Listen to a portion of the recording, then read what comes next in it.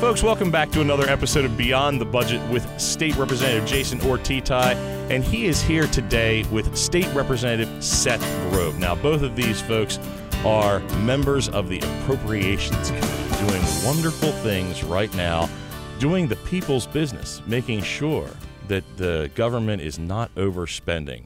And right now what's going on is budget hearings, listening to a lot of people requesting a lot of money that they may not really know what they're requesting. What is going on up there? Well, it's a wonderful time of year. We're in, week 2 now, Seth? Yep, week two. We just finished up day 6 of 10 of budget hearings, and I would have to say after the first week we learned a little bit, and after this week we pretty much didn't get a whole lot of information after having, 10 different departments and agencies here. Mm-hmm. So when you look at it that way, it's tough because we get a lot of responses of, I don't know, I'll get back to you. And I said this last week, when we come to budget hearings, bring your financial information, and they still haven't brought their financial information. What is going on? My question is a lot of these folks seem to be coming in here without an agenda, without the information, if you want to say that, but how much of this is these departments have requested all this extra funding, and how much of this is the governor wants to spend more money, and these folks are coming in to having to defend his decisions? Where are we landing on this? I will say it's kind of fun to watch.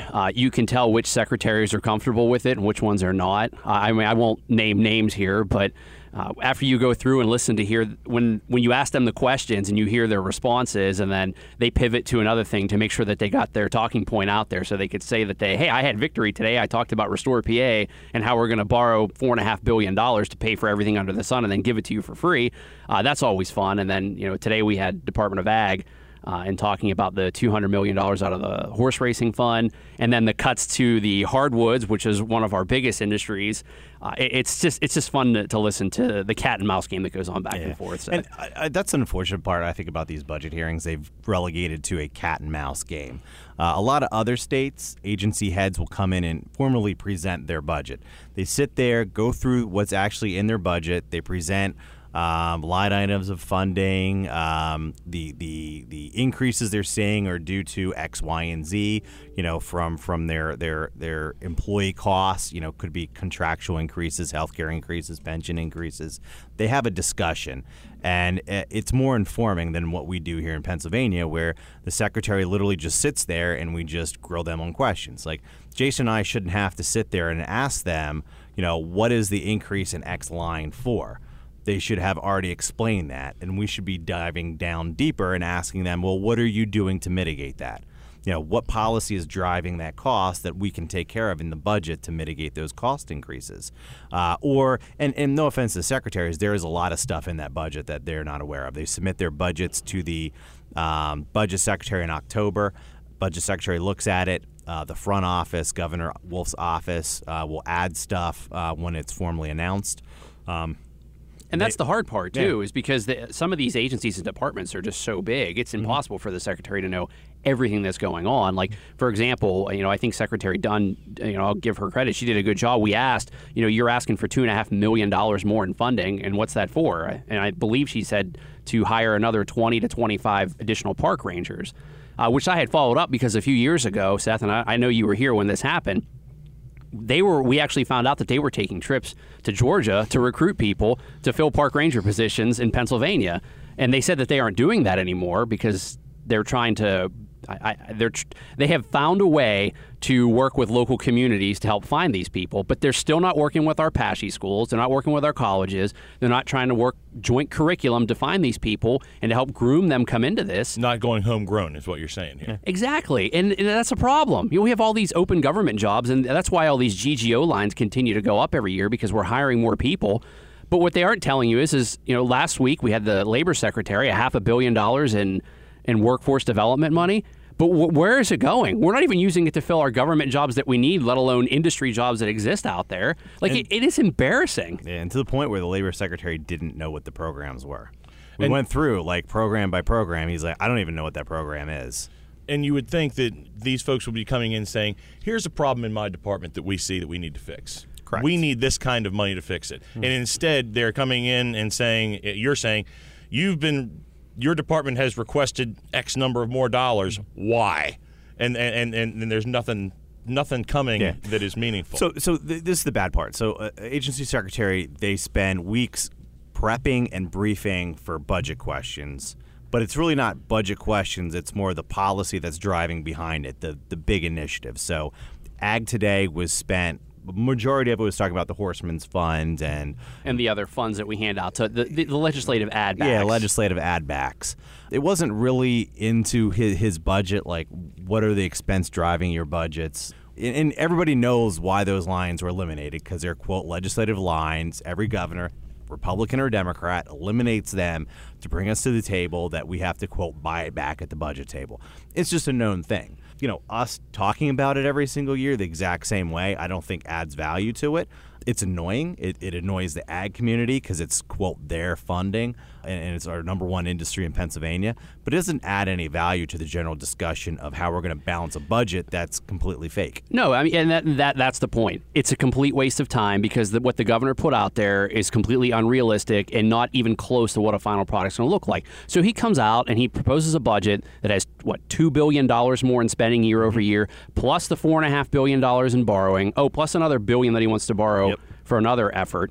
You know, when you look at all this spending, and then you look at all the other stuff that the legislature, you know, I'll just admit it, they're going to want to put back in for their own districts. Plus some. You know, you're probably looking at another half a billion to $1 billion, and you just don't have a real budget here. And he knows that. Yeah. He knows that when he puts this out every single year, and it does. And he knows it because it's the departments that he's choosing to cut are ones that are never going to get cut. When you're cutting ag, like you're cutting education, Department of Health earlier this week, you know, he cut all the disease lines, like sickle cell and cancer research, like all those lines that end up going back in. It's like, go ahead and defend that out there to the public that you're going to cut cancer research centers and burn centers and Lyme's disease. Like, good luck selling that to the public. And he knows he's never going to have to because you're going to solve that problem for him.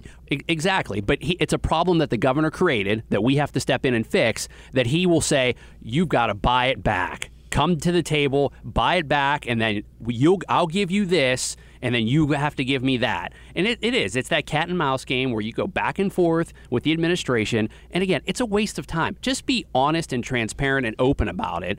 You know, unlike the supplemental appropriations that we seem to get stuck with every single year because he can't seem to manage the budget.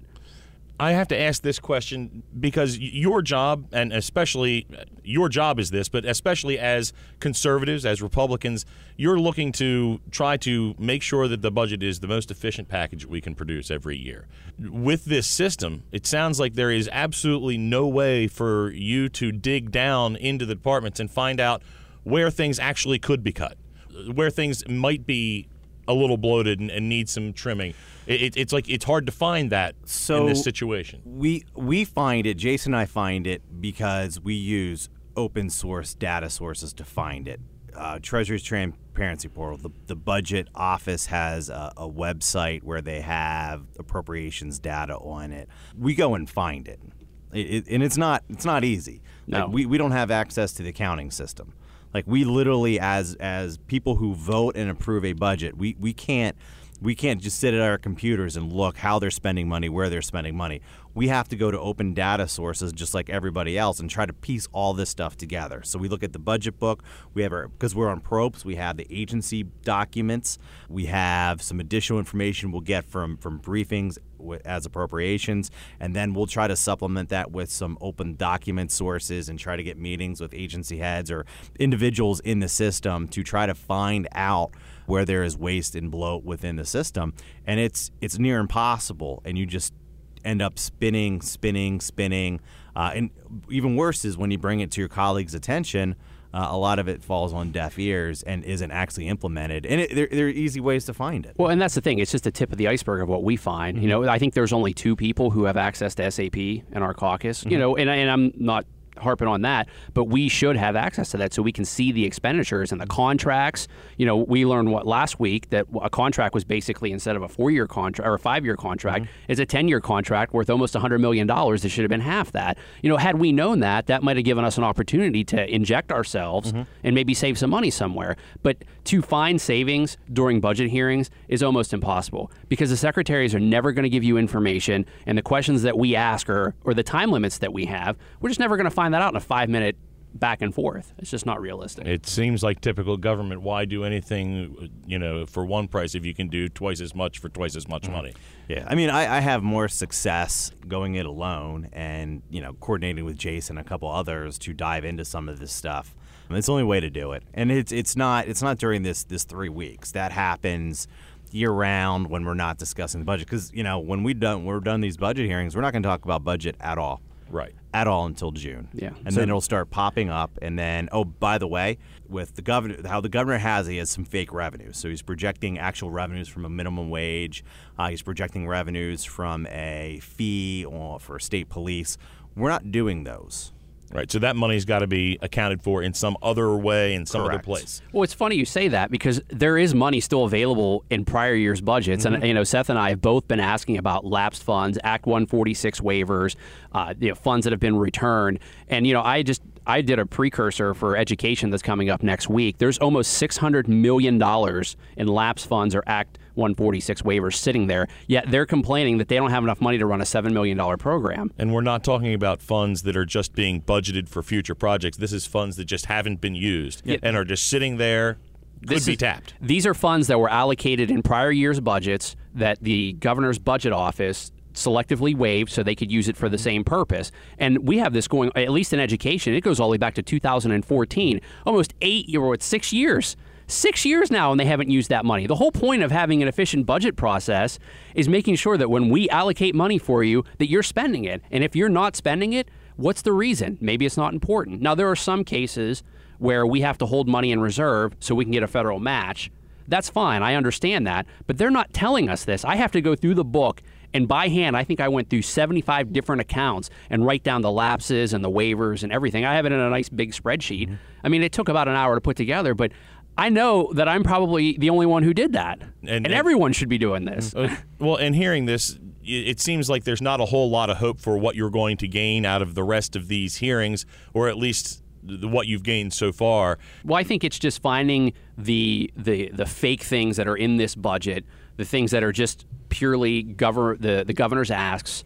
And, from my perspective, what I'm trying to do with my lines of questioning is figure out what can I find out from asking this question that's going to help me make a better decision on funding this particular line item or this department or agency? Because at the end of the day, this might be the only opportunity that I get with a face-to-face of the secretaries before we get to the end of June. Mm-hmm. And before then, we've got to have our priorities lined up, and we need to do that. We need to put out a budget, mm-hmm. or at least start a negotiation, because what the governor put out there, is rainbows and unicorns. It's just way out there. And you're trying to essentially get the information, build it all up yourself, and then it's a little bit on you guys to build a coalition of people behind you to support it, right? Correct. Well, and that's what happens with a lot of these budget hearings. It basically just becomes political theater. Oh, this side's going to make this point, and then the other side's going to come back and, try to disprove what they just said. And that's what these budget hearings really amount to at the end of the day. Because when we try to get real information, they don't have it. And you sit there and you just think, well, when we're talking about financial information at a budget hearing, like everyone should have a budget book or something in front of them, or most of these secretaries bring their staffs with them. And it's not just one or two people, it's a whole entourage of people. And they don't have the information either, which that to me just blows my mind. Well, and you keep hearing this phrase, we'll get back to you on that. We'll have to submit that for the record. Do those things ever come in? Do you ever get that information? Not really. And it's the information you do get is fluff. I've even tried during hearings to say, is there anybody in this room that has the information that can just answer it? Secretary, do you have anybody here? Is your deputy secretary that understands that? Can we swear them in right now? And sometimes the chair will allow it. Sometimes they just, we don't have time for that right now. But when is that appropriate time? When are we going to have that appropriate time to have the real conversation about the real costs? And I'll just add one thing from the PennDOT hearing, which I just thought was just miraculous. This was the first year, and no offense to the prior secretary, I thought she did a great job, but it has never been talked about since I've been in office for, in my 6th year now, the spike funds for transportation. Mm-hmm. You would think that someone would know about $4.5 billion worth of road and bridge projects that are occurring from now until 2031. And I will tell you, I had to go out on my own and find this information, this project list, because nobody knew, none of the secretaries could get me the information, and it's never talked about. $4.5 billion over the next 13 years, I think that's kind of important. Call me silly. Yeah. But $4.5 billion is not something you hide. Yes, yeah, and we find more and more as we go through, and some of it's unfortunately from news organizations doing some background research, and that's how we find out about it. I just saw a newspaper article a few weeks ago doing research on legislation I'm working on, that Cheney University had 2 whistleblowers come forward that they were using 2 scholarship programs, and this is about September timeframe. So we approved the budget June. This is September, the year after. Those line items, we gave an increase to Cheney for scholarships for Cheney University. Whistleblower comes forward in September and says Cheney has misappropriated those dollars. They're using them for general governmental. They were doing PR and marketing with those dollars. It wasn't going to scholarships for kids. Oh, by the way, they lost 3,000 applications. So they illegally used scholarship dollars to market kids to go there. They got 3,000 applications they lost. So they ended up having a net loss of students, essentially. Correct. In a program that was meant to educate more people. Correct. And those are the frustrations. We don't see that. And had we not had a whistleblower, we wouldn't know there's misappropriation. So in a proposed $36 billion budget, by the way, state funds, all in all, we're closing in on a $70 billion, quote, general fund with augmentations and federal dollars and all that stuff. Where is this money actually going? Those are the things we need to dive into. We need to start looking at the contracts. We need to look at the track record of the providers getting the contracts, and we need to start asking harder questions of what did we get out of that? So if we start looking at the performance side of it, we're going to have a better idea of where your tax money is going and start curbing back that waste, fraud, and abuse. And that's the thing. You get into the deeper dive. Like, again, education's next week, and I took a real deep dive into looking at that. We're spending $50 million a year in assessment testing. Mm-hmm. And that's just to pay the company to design the test and grade it. $50 million a year. Yeah, there's no education really in that. That's just running a Scantron machine and such. Yeah, and it's a company based out of Texas. Bravo to them. $50 million a year is a lot, but I didn't know about that until I asked the department about the contract they had with them. And then you go through, there's a couple other line items that are basically handouts, and I'll bring this up next week, because I'm going to ask the secretary about it, and I'm curious what his answers are about job training and education. And there's a couple grants that go out of that fund that are not job training and education. There's a few that are nonprofits. There's a few that go to a couple different industries that really, they don't do any job training.